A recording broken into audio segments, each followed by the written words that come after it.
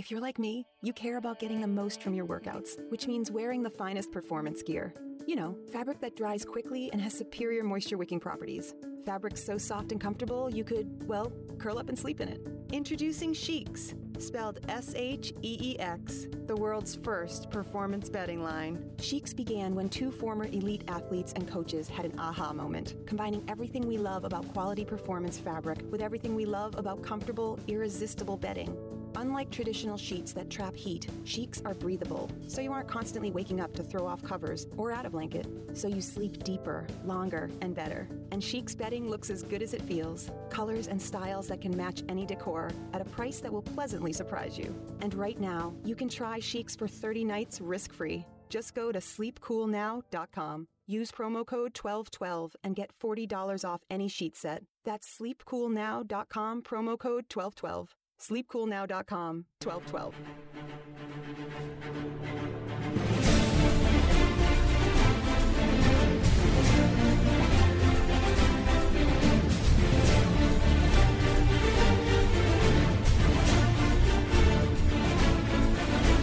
This is hour number 2 for the World According to Zig podcast for this May 14th, 2018.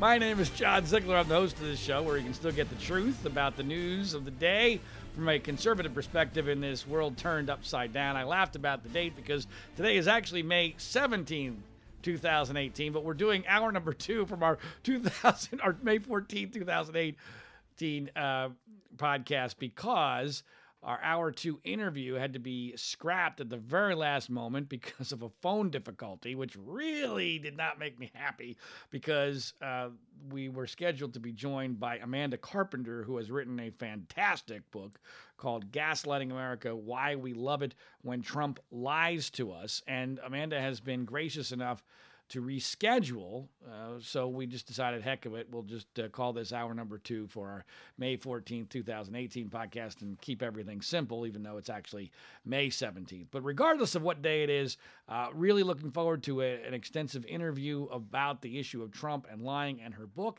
Joining us now is television commentator and the author of the book Gaslighting America, Why We Love It When Trump Lies to Us, Amanda Carpenter. Amanda, thanks so much for joining the podcast. Hey, you bet, John. Happy to be here. All right, this is a fantastic book, and the best compliment that I can give to it, although this is going to sound rather egotistical, is that it's very, very rare that I read a book where I go, wow, this is a book that I would have liked to have written, and I say to myself, I could not have done this good a job. Thank you. As the person. As a writer, I totally know what you mean, so I take that as a very high compliment. Well, you actually should, because I'm not sure I've ever said that about a book that I easily could have written, but you did a fantastic job with this. It's an incredibly important subject, and if nothing else, people who read this book, I think, will feel better in the sense that they'll realize that they are not the ones going insane, that it's everybody else. Have you gotten a lot of that kind of reaction to the book? Yes. I've had some people say, okay, this explains it because I felt like I was going crazy. And I said, yes, that's the point. When you get gaslit, you either go crazy or you succumb completely. And so if there's some fight left in you, you feel a little crazy. All right, let's talk about what you mean by gaslighting. First of all, let's give the definition of what that means. Gaslighting is when someone undertakes an elaborate scheme to change reality. And so the best way of describing it is if someone walked up to you on the street, and it's a beautiful day, and they say, what color is the sky? And you look up, and you say, it's blue. And they say, no, it's green. You say, no, it's blue. And they say it with such certitude that it is green. You start to wonder, well, what are they seeing? And then they parade out these experts and scientists with study that say, well, under these conditions, it does appear green. And then maybe CNN has a debate panel to debate the color of the sky, of whether it's blue or green. And then ultimately, maybe you, because you know the sky is blue, you can see that it's blue, you become hysterical. Look, this is blue. What are you people doing? Are you stupid? And you make yourself appear unhinged. Or the alternative is that you ultimately come to agree that, yes, they all say it's blue, so maybe I'm wrong, and I'm just going to be quiet, and I'm going to go along with the idea that it's blue. That's gaslighting. And or that it's green. Sorry. right, I got it. I think we got it. You see, you even convinced yourself. You gaslit yourself there, Amanda. Yeah, I know. Wow. Okay, but so let's talk about this in terms of Trump. And in the book, you go through the 5 stages of gaslighting. So why don't you explain what those are? Sure. I think the key to understanding the rise of Trump is looking at how he executed the birtherism campaign against Barack Obama. This explains the 5 steps that he keeps employing again and again so well that once you learn to identify the steps that Trump takes to gaslight someone, you won't be able to unsee these things. And so we can break it down. The first thing that Trump does is that he finds a politically toxic idea or narrative that forces people to take sides. And it's always something that no one else in their right mind would approach, but does have sort of a cult following, is very powerful. And for Trump, during the Obama years, that was birtherism. Keep in mind, when Trump decided to start pushing birtherism, everyone else had pretty much stopped. That was something that came up during the 2008 campaign with John McCain and Barack Obama, and McCain wouldn't get into it. He famously silenced people at a rally who questioned whether Obama was a Muslim. And there was a core base of GOP voters who wanted a Republican candidate who would use that kind of material against Obama. True or not true, they wanted a candidate that would use the dirt. And so Trump knew this. And so he decided, I'm going to start dabbling in birtherism. And so that's the first step, staking a claim over a narrative. And so he very quickly started doing media interviews. And if you look in those early interviews, you will see that he never came out and said, hey, I'm a birther. Barack Obama isn't a U.S. citizen. He would very carefully talk about it. He would do an interview on an unrelated topic and then just sort of blurt out, well, do you think there's something to this birtherism stuff? A lot of people are talking about it. I'm not talking about it, but a lot of people are saying. And I call this step advance and deny. He advances a narrative but denies taking any responsibility for it. And he does this constantly. I mean, I'm sure you recognize the words other people are saying. Right. He often references reports on the Internet that are unfounded in this step. He has a lot of tricks fueled by the Internet where he can do this. And then the next thing he does when reporters start to lose interest in the story, he creates suspense. That's step 3, creating suspense. He did this by saying, I'm sending investigators to Hawaii. There's a video coming out proving Barack Obama was not a U.S. citizen. And so even media that thought the story was stupid, had lost interest in it, were suddenly enticed to get back into it because now he was promising something.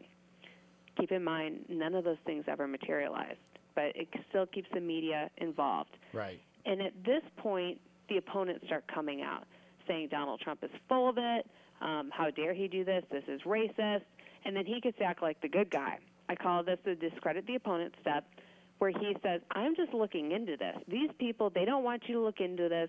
I'm just raising the questions, and he makes himself out to be the good guy. And at this point, he begins to lose interest in it, and he has to find out a way to win, which is the last step. The last step is always winning. No matter what happens, he will declare victory. Right. And he did this in the summer of 2016 by organizing a huge press conference at the new Trump Hotel to make his final statement about birtherism. And when he did, he essentially got up and said, Barack Obama's a U.S. citizen, but I didn't start this. Hillary Clinton did. I finished it. And so in that step, he blamed it all on Hillary Clinton, discredited the opponent, and declared victory. And so you will see these 5 steps play out anytime he chooses a target. And I'm not saying he stands at a whiteboard and, maps this out. Right. But these are tricks that he's used to keep himself in the media and maintain control over narratives since he was a tabloid king in New York. And all of this stuff works. And so that's what I want people to understand, because I don't want these tactics to work anymore. I think they're very unseemly, but once they're recognized, they become more beatable. All right, now you raised so many interesting aspects of the book there, and I do want to talk about birtherism in particular as an example. But first, let me start by asking you something about something you said there at the end of that response, which was you don't think he's at a whiteboard mapping all of this out. How conscious are these 5 steps, and or maybe is it like this like innate savant-like ability that he has? How do you evaluate that? Well, I think all this is like breathing to him. He is very comfortable going to the media and pushing out wild conspiracy theories while taking no responsibility for it at all. He does this all the time. He is very careful. People think that he's unpredictable in what he says, but he's always very careful not to box himself in firmly to a position until he's at the very last step. This is kind of like why he had the statement about both sides in Charlottesville. He wasn't really gaslighting anybody there, but that's something he instinctively does. Well, these guys are some of my supporters, and I don't really want to turn them off completely, so I'm just going to say that there's violence and blame to go all around on both sides. He is always careful to protect his upside, even if it's just terrible upside. But you know what? Those are some of his supporters, and he wasn't going to tune them out. He's very keen to protect his flank at all times. So he is thinking about this, and I mean, he must put some planning into it because so far he has not miscalculated in a massive fashion, at least not that I can recall. And let's use birtherism as an example. You said something interesting about how he knew that there was this segment, and I think it was a substantial segment of the Republican or conservative, whatever you want to call it, base that was very suspicious of Barack Obama's background. And to be frank, part of it, I think, was Obama's fault. I think Obama actually played into this and allowed some of this stuff to linger because he thought, erroneously, it was good for his... And that's the key. When Trump is gaslighting someone, he makes it almost impossible for them to respond in a positive way.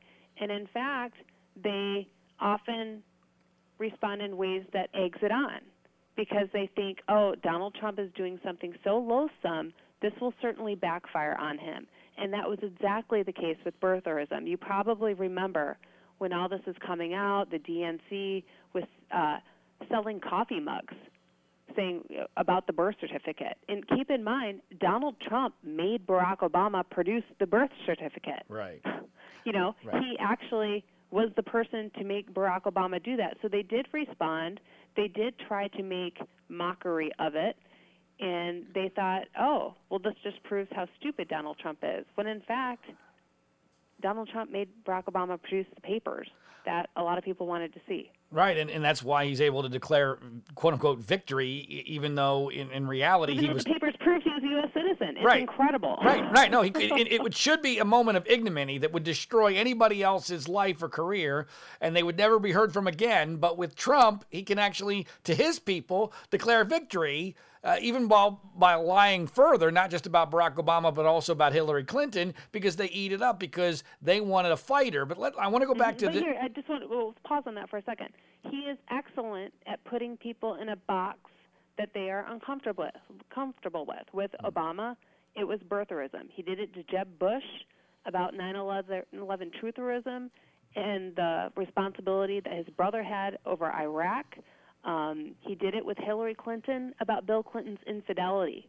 Again, these are topics most other politicians would never think about approaching, but he goes all in, and oftentimes the targets are so intimidated that they end up making mistakes. And this is why gaslighting works, because it's such an all-in, intimidating, super offensive tactic that it makes him look strong to his supporters. So they say, well, okay, so what that he's being rude? He's operating from a position of strength, because you do have to be a very strong person to undertake this. Or pretend to be. And I want to get to that point as well, because I think that was the biggest mistake that his Republican opponents made in the 2016 primary campaign. But again, I want to make sure we get to all this, but let's go back to something you said about how he understood that a large segment of the population wanted this within the conservative movement. One of the things, Amanda, and this is true of birtherism, but it was true of other things as well that surprised me about Trump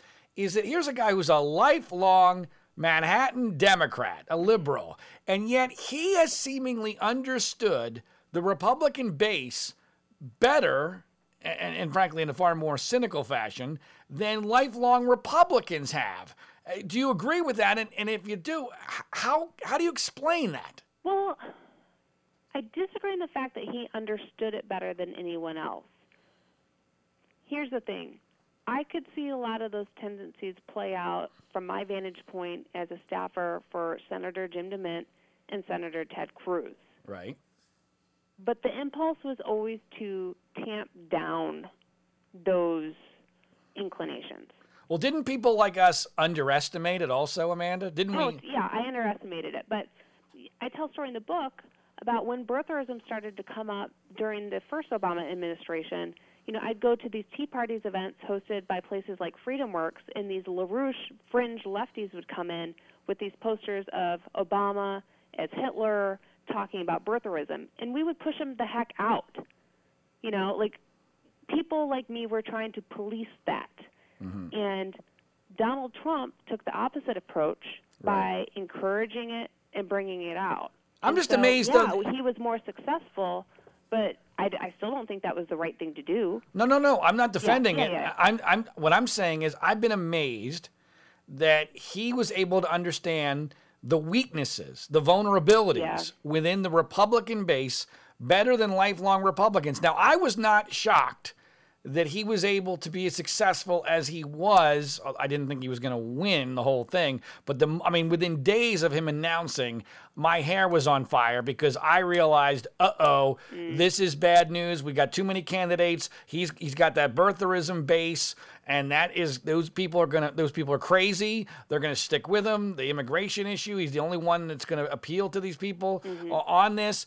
And so this was, and I have been somebody who for a very long time has been exceedingly disappointed with what I call the conservative establishment infrastructure. I'm not talking about the Mitt Romneys of the world. I'm talking more like the CPACs of the world, right? Mm-hmm. I had a very, very bad experience as a co-sponsor of CPAC back in 2009 when I did my movie Media Malpractice, How Obama Got Elected. It really opened my eyes to what a bunch of frauds a lot of the people in the conservative movement are and how vulnerable this movement was to a coup d'etat or a rebellion, a takeover. And frankly, CPAC played a role in this by allowing Trump to pay them to get speaking spots for a couple of years so that he could pretend to have conservative bona fides. And so it didn't shock me that he was able to create this rebellion and to create this coup, especially with so many different candidates that he was running against, and you only need,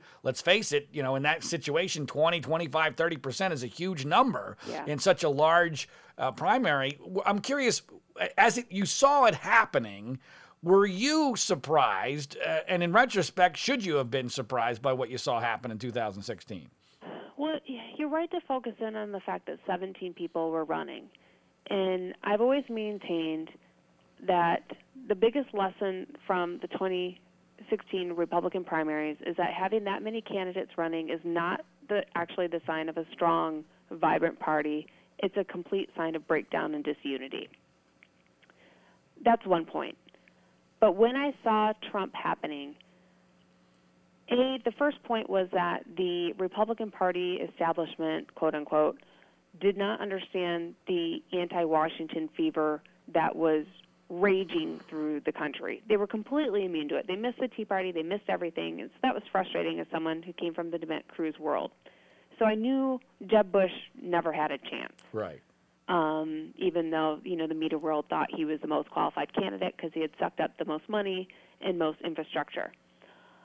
What I did not think would happen was that as Trump was crushing the rest of the field and knocking the more elite candidates like Jeb Bush and Chris Christie out, that so many people in the upper party establishment would just walk away and let Trump take it rather than rallying behind a candidate like Ted Cruz or Marco Rubio.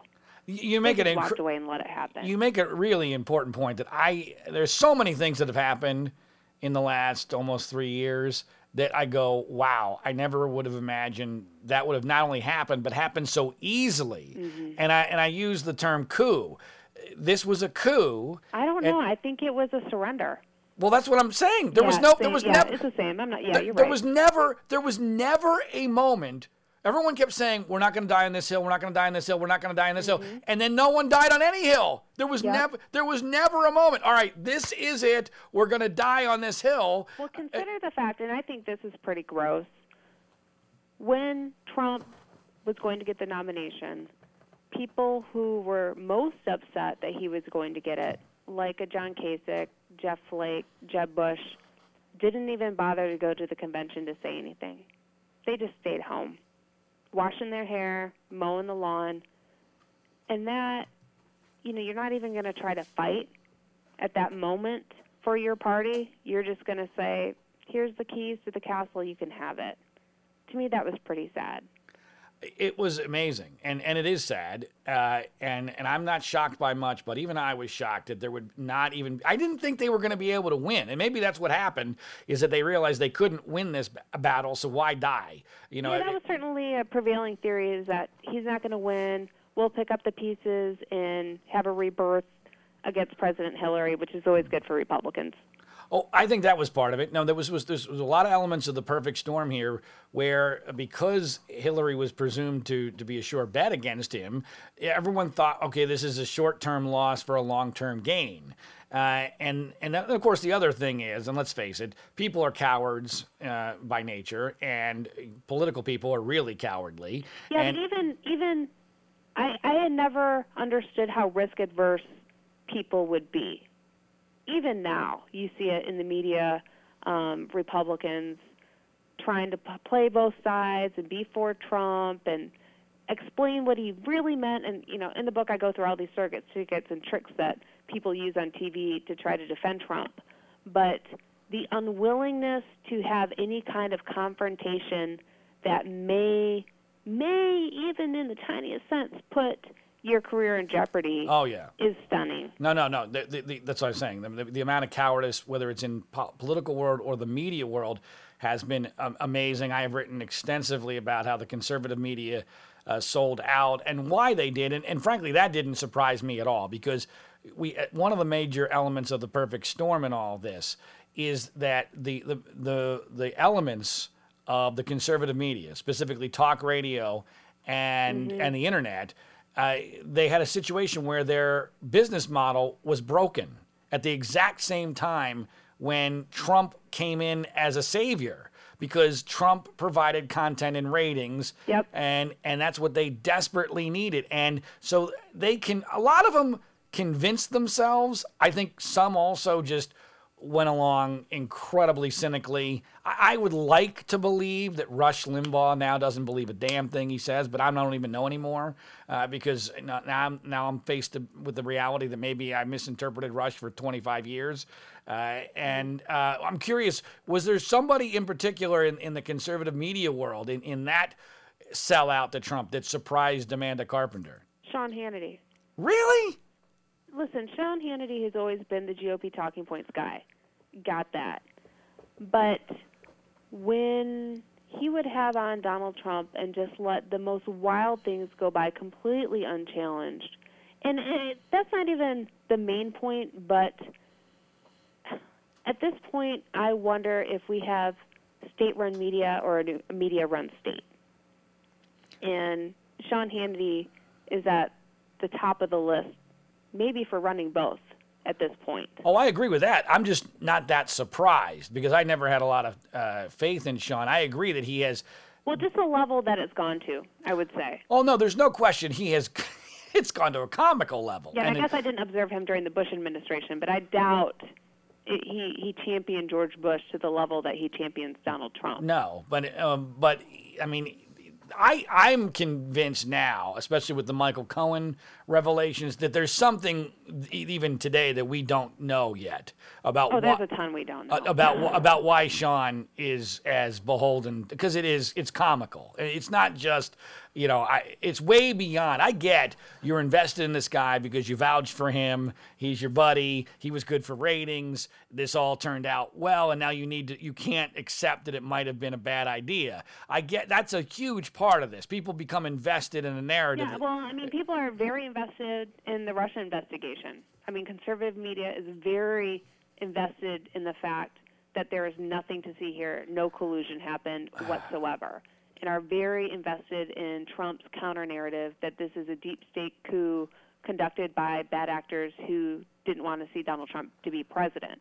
All right, let's talk. That's a powerful narrative. Let's talk about that for a second, because in light of the book "Gaslighting America" and why we love it when Trump lies to us, because this got on my nerves just today.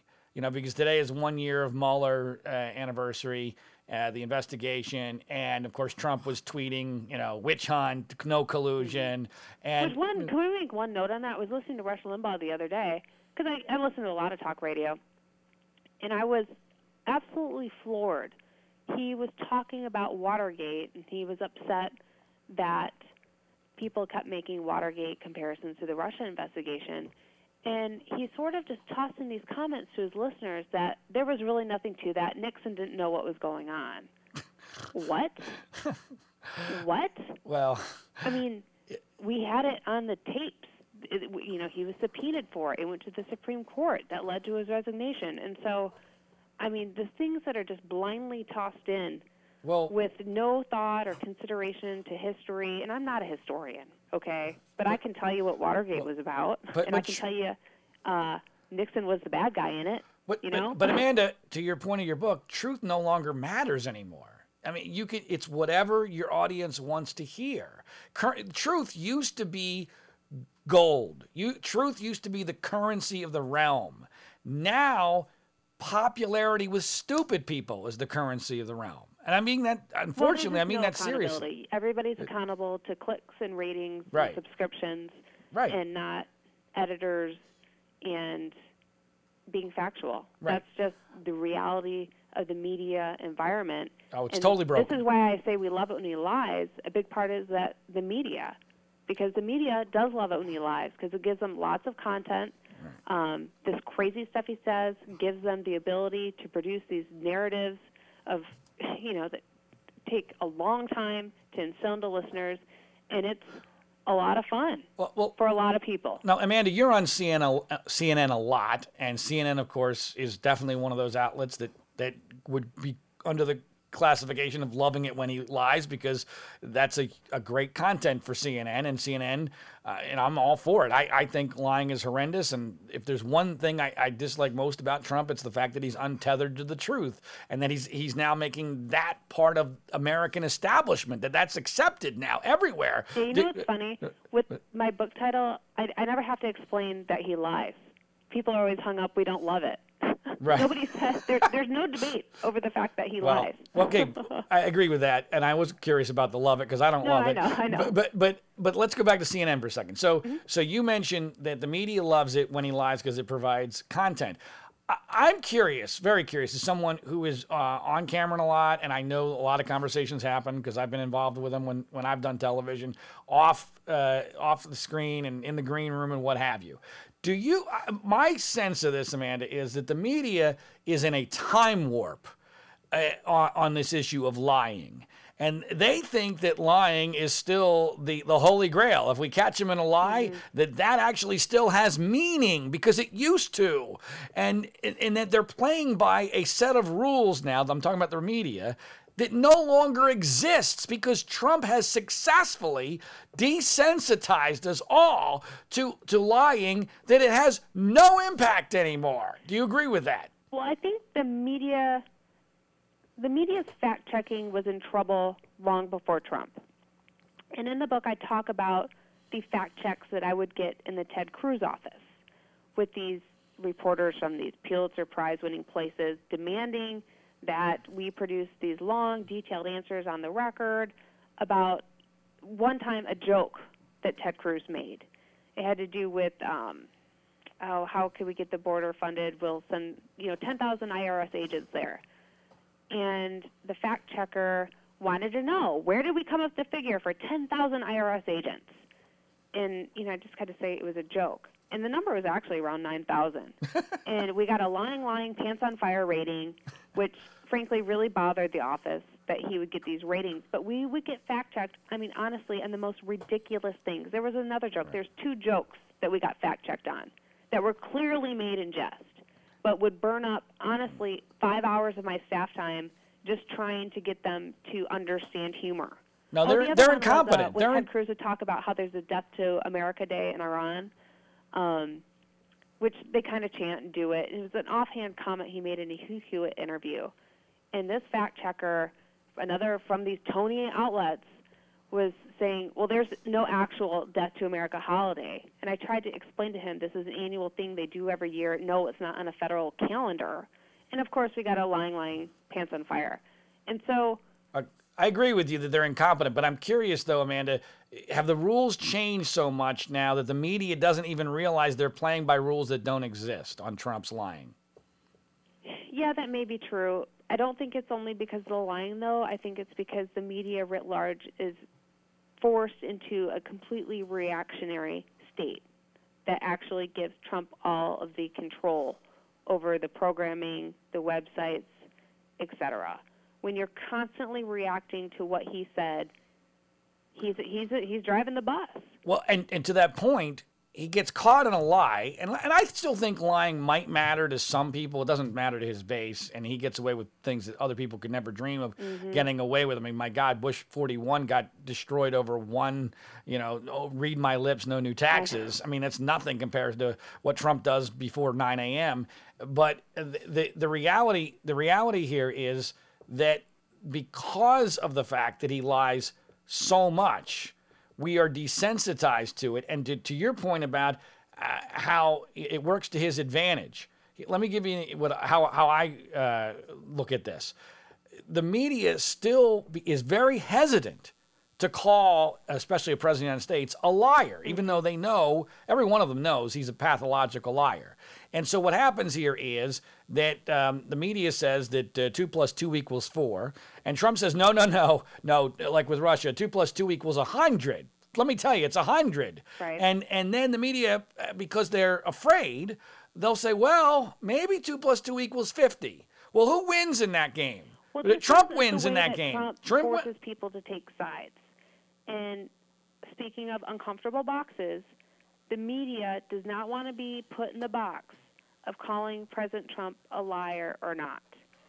The second they start calling him a liar, even if he is, he turns around and says, fake news, tells all your supporters, don't believe them. You can't get over the Trump hate in your heart to see reality.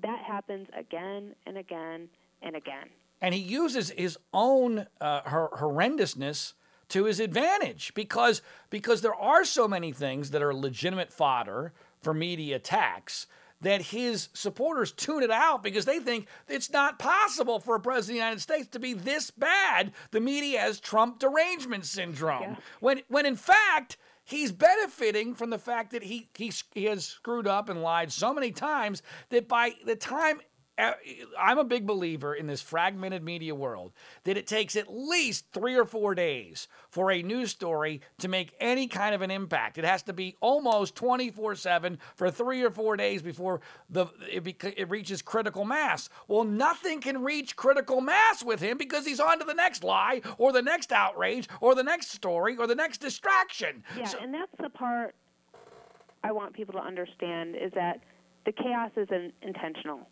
The chaos is a form of control. He is comfortable with it. We are not. And that is why it works. All right. Now, I mentioned the Russian thing. So today is the anniversary of the Mueller investigation. And, of course, he's still out there with witch hunt, fake news. And by the way, it's going to be hilarious to me if he's exonerated in a witch hunt investigation, right? Mm-hmm. I mean, that'll be hilarious, right? I thought it was a witch hunt. Much like he won a rigged election. He won an election that was rigged against him by getting fewer votes. And how he protects his upside at all times. Right. And the rigged narrative is prevalent. And trust me, he'll trot that out again once the election's coming around in 2018 and 2020. That's what he used to console himself when he didn't win awards during his TV days. The Emmys were rigged against me. Right. That's what he said. Even when Mitt Romney lost the 2012 election, it was rigged against him. Right. It's his fallback. Okay, so today one of the narratives is, because we've now just learned, and this just drives me crazy. I'm wondering, Amanda, how I can psychologically deal with this. So the narrative in the right-wing media about this revelation now that the FBI had this, what was it, Operation Hurricane? I don't know, that wasn't the name of it. But Crossfire Hurricane. Crossfire Hurricane, right? From a song I actually don't know of. But okay. Everybody knows the Rolling Stones song, apparently. I don't either, so we're in good company. So Cool. so anyway, so when I read the Crossfire Hurricane story, I go, holy crap! First of all, they knew a hell of a lot more than they ever let on during the election, and they bent over backwards to protect Trump, even telling the New York Times, or at least... At which one point, Trump's rhetoric did successfully intimidate the FBI right, during the campaign. But so this rhetoric works, without a doubt. Okay, but just to finish this whole point, because it's so upside down, the revelation of this, to me, proves so many things. First, it further substantiates the seriousness of this Russia investigation, but it also shows the absurdity that James Comey is writing letters about some emails found in Anthony Weiner's laptop 10 days before the election, which I believe was the reason why Trump ended up winning, even though, 10 days or 8, 9, whatever days later, he basically said, oops, sorry, never mind. That was nothing in comparison to what the FBI was onto with Trump. And yet the narrative in the right-wing media, Amanda, and I'm sure you know this, is that this is somehow proof that the FBI was out to get Trump from the beginning, even though they clearly protected him during the campaign. I can't make my brain, I can't deal with this. The FBI should ever disclose when an investigation is opened into the public. In the Comey case, he disclosed in July that it was closed, done, over, and then he felt an obligation to tell the public that it wasn't over because they were reopening it. Okay, right. That's a whole question.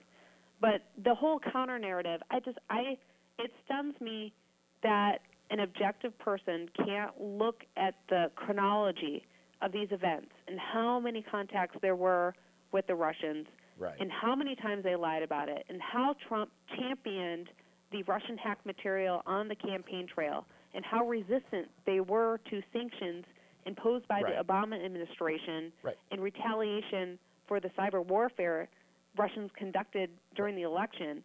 I don't know how you can look at those things and not at least be curious. Right, but the point I'm trying to make here, not doing a very good job with it, is the counter narrative is so absurd, and yet people that you and I used to believe in and trust, and people who used to be our audiences have bought it hook, line, and sinker. They think the FBI was out to get Trump, is out to get Trump, that there's this deep state, that the intelligence agencies are trying to create a coup d'etat. How did this happen? People want to feel better about their decision to support and vote for Donald Trump. Truly. They want media figures who will explain these events and reassure them that they're doing the right thing, made the right choice to save their country from the liberals. In the book, I talk about how much terror motivated election decision-making processes. There's all this talk about economic anxiety, and yeah, that's part of it. I think terror was the big one, because the most influential piece of rhetoric in the 2016 election was the Flight 93 essay, which was written by Michael Anton, who later became a national security advisor. And you probably remember that essay, but it made the case that I did not understand it at all. And frankly, I'm wondering whether or not it's one of those things people have, in retrospect, looked at and go, aha, that was what gave the Trump voter the something to hang on to. Rush Limbaugh spent at least an hour on it, saying how this sticks it to the never-Trumpers. and how you better get on board, because the Yeah. case made in that essay was that the country is going down. Yeah. We're in a plane. Yeah. It's being hijacked by Hillary Clinton. She's taking it to a nosedive. Yeah. We're all going to die. But if you storm the cockpit with Donald Trump, you might have a chance to live. So Yeah. I just never bought that. Maybe I'm giving people too much credit. I'm like, wait a minute. I looked at it almost the opposite way. I thought, okay, we screwed up in our nominating process. We nominated the wrong guy. We have Congress. Maybe we can deal with one term of a basically impotent Hillary Clinton, beat her when she runs for re-election, have probably larger majorities in the Congress, because that's what happens to an incumbent president, especially one unpopular, and maybe we'll be better off in 8 years than we currently are. That's the way I looked at it. I don't think that's the way it hit. No, I mean, even people that I know that were No. reluctant. Clearly, I was in a very tiny minority. I'm not suggesting.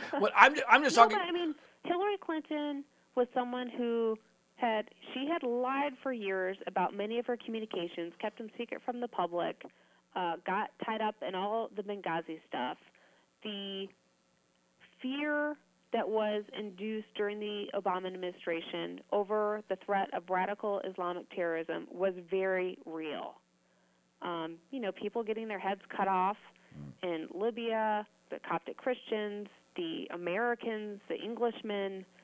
I think all that was very real and compelling, because anytime someone raised a question about the threat of terror, members of the Obama administration would play it down and say, well, terror's not rising. We haven't been attacked. Essentially making you feel like it was a silly fear.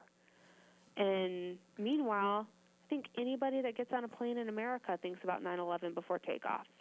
No, I'm so not.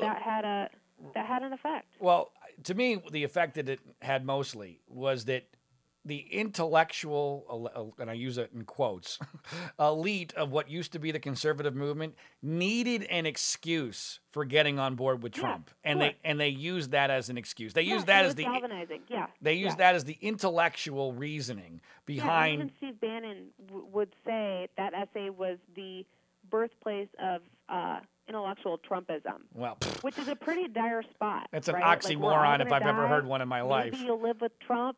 Right. Yay. Yeah. Okay. Now, Amanda, in our remaining moments here, because there's so many things I wanted to ask you about the book. In the book, you talk about something else that happened during the campaign that directly related to you, and that was part of the National Enquirer's effort to destroy Ted Cruz, a guy for whom you used to work.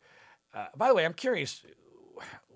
How do you feel about Ted Cruz these days, with considering what he endured, the ignominy that he endured at the hands of Donald Trump, and the fact that he's now basically kissed up to him at every possible opportunity? Have you been surprised, and do you still have the same respect that you used to have for Ted Cruz?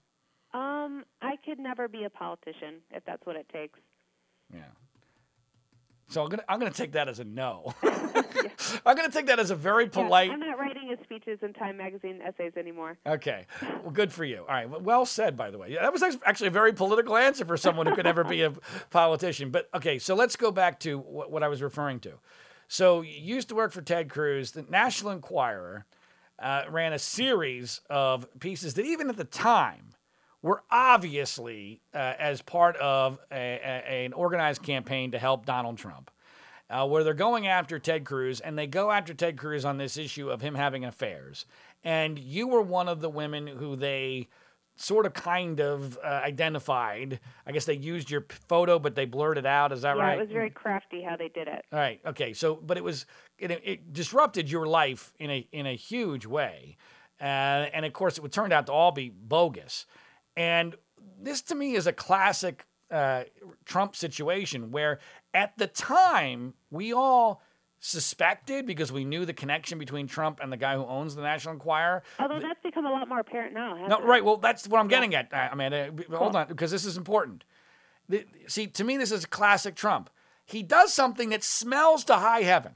We're 90% sure this is a complete setup, that this is the National Enquirer working as an arm of the Trump campaign, which, if we had known that for sure, in the early stages of the 2016 primaries, I think would have had an impact. I really do. Maybe I'm naive, but I got to believe that would have been shocking to people. Well, to your point, we now know 100% that the National Enquirer was paying Trump's mistresses in a catch and kill operation, working as a dirty arm of the Trump campaign, and you were a target of that.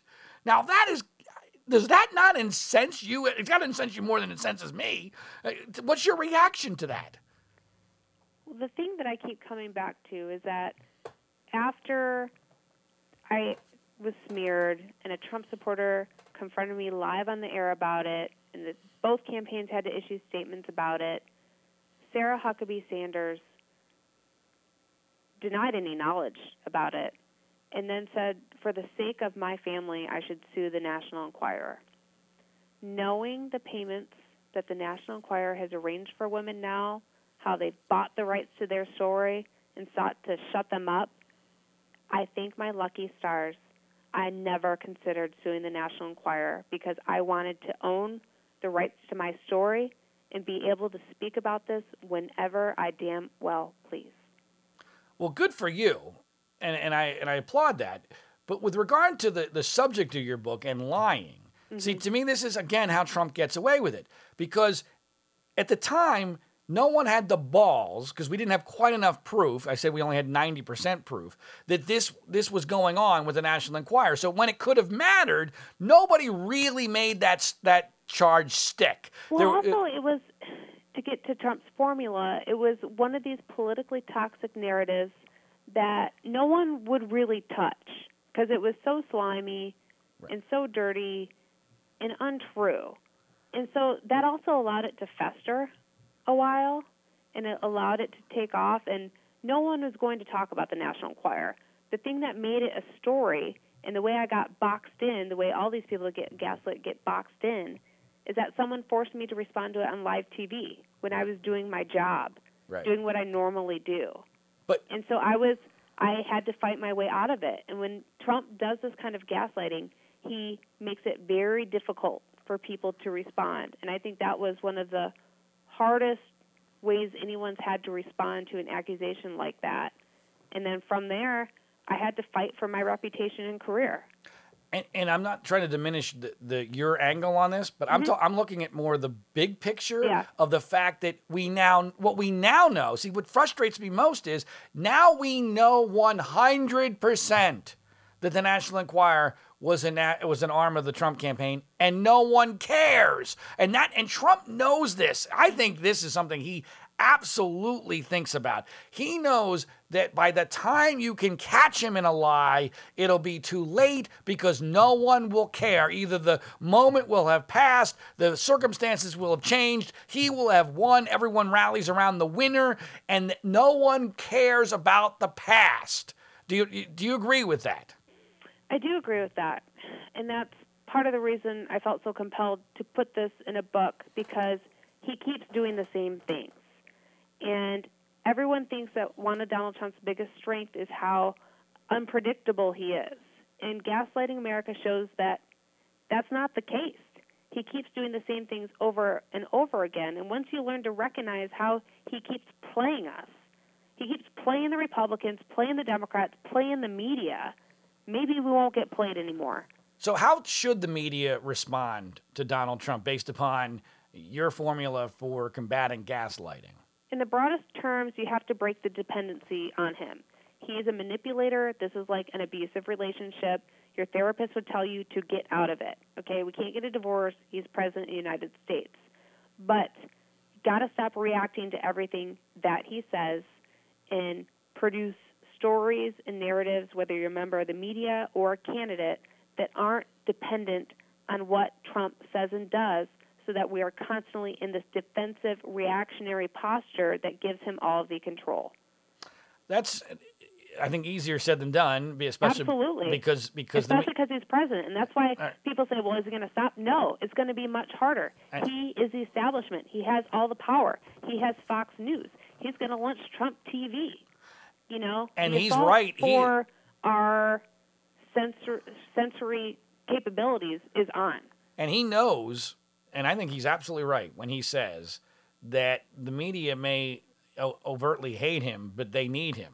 And I think they will actually, if it comes down to it in 2020 and it's close, I would not be surprised if they take it easy on him and allow him to win, especially if his opponent is someone who's rather boring. Everyone should remember that the Democrats wanted Trump to be the leader of the Republican Party. Oh, I know. And this is the thing I think is most loathsome about politics, is that everyone wants the worst of the other side to prevail to make it easier for themselves to win.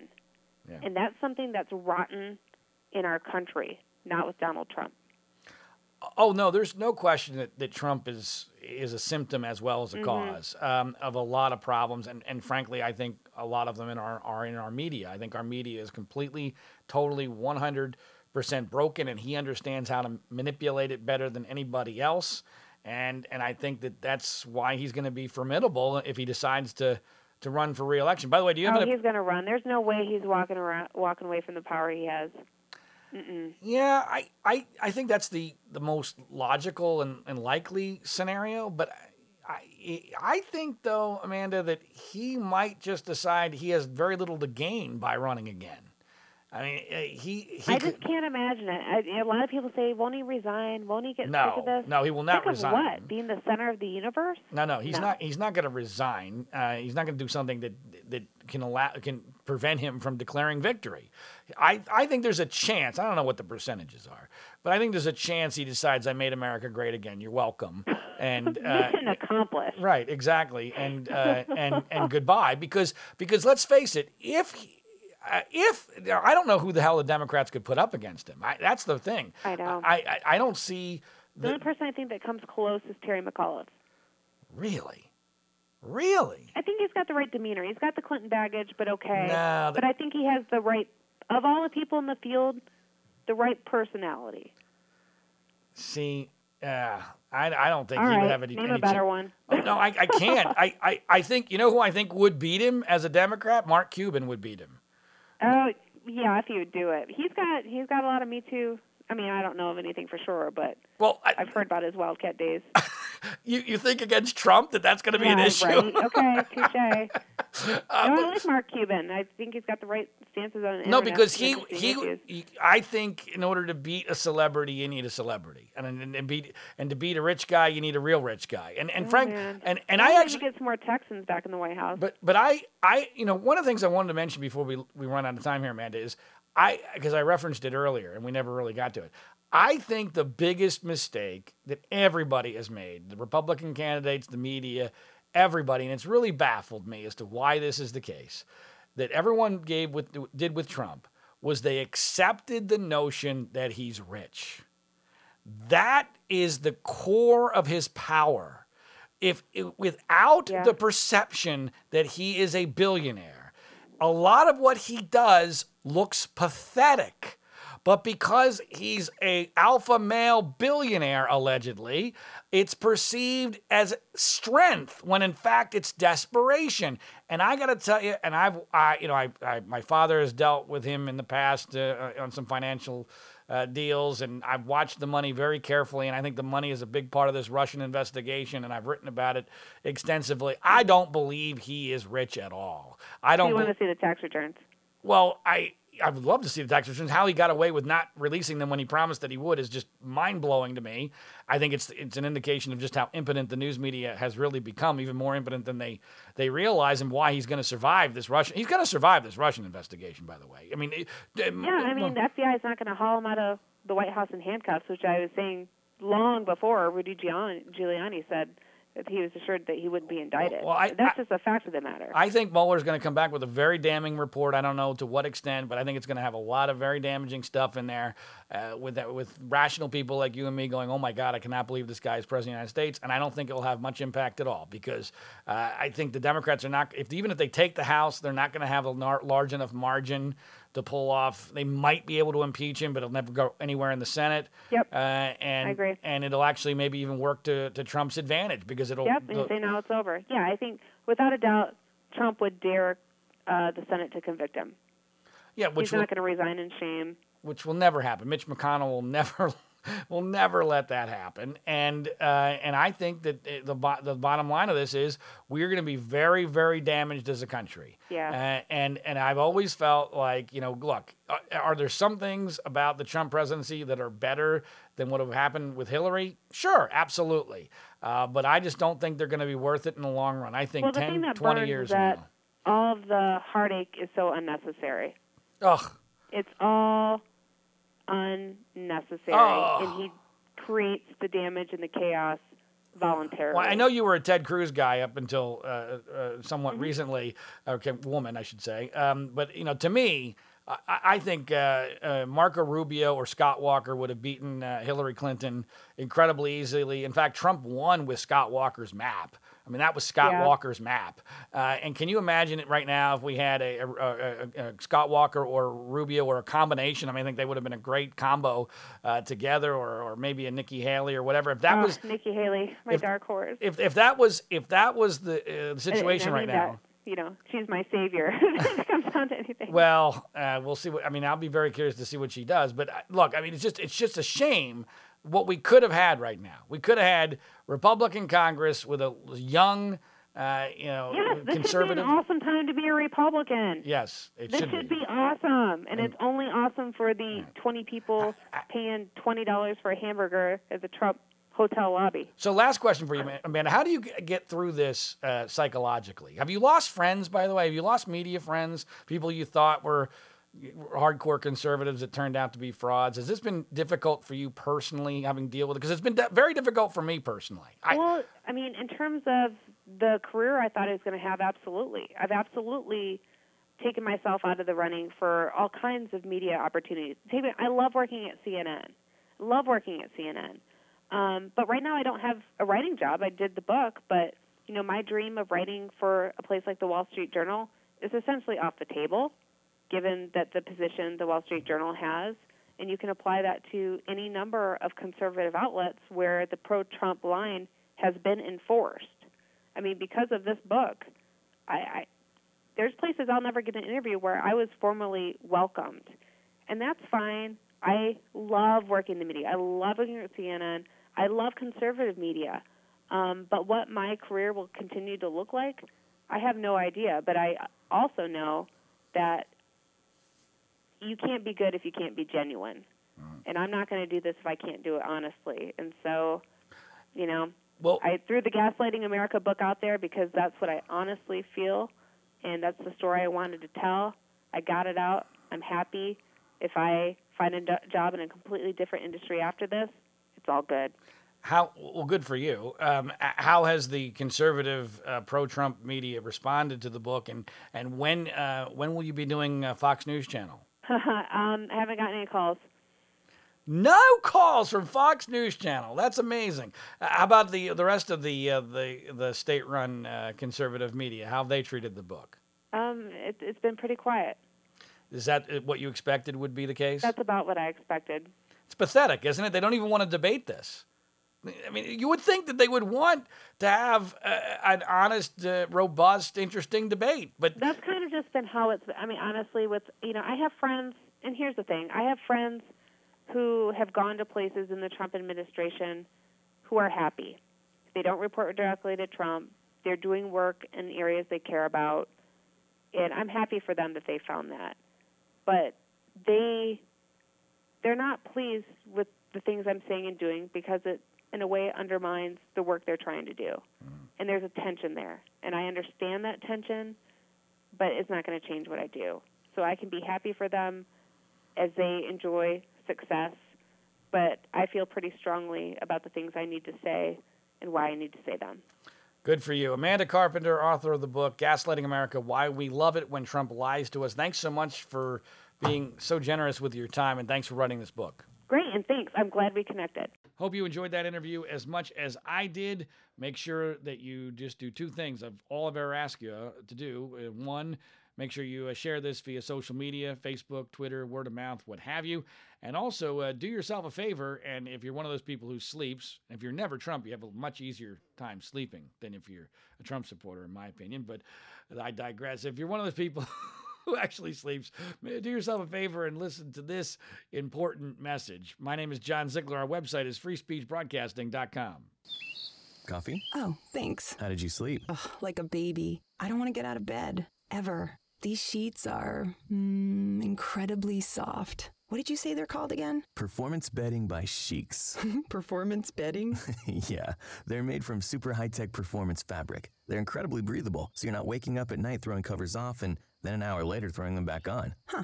No wonder I slept so good. Since I started using Sheets, I sleep like a baby. No more sweaty nights for me. No? Well...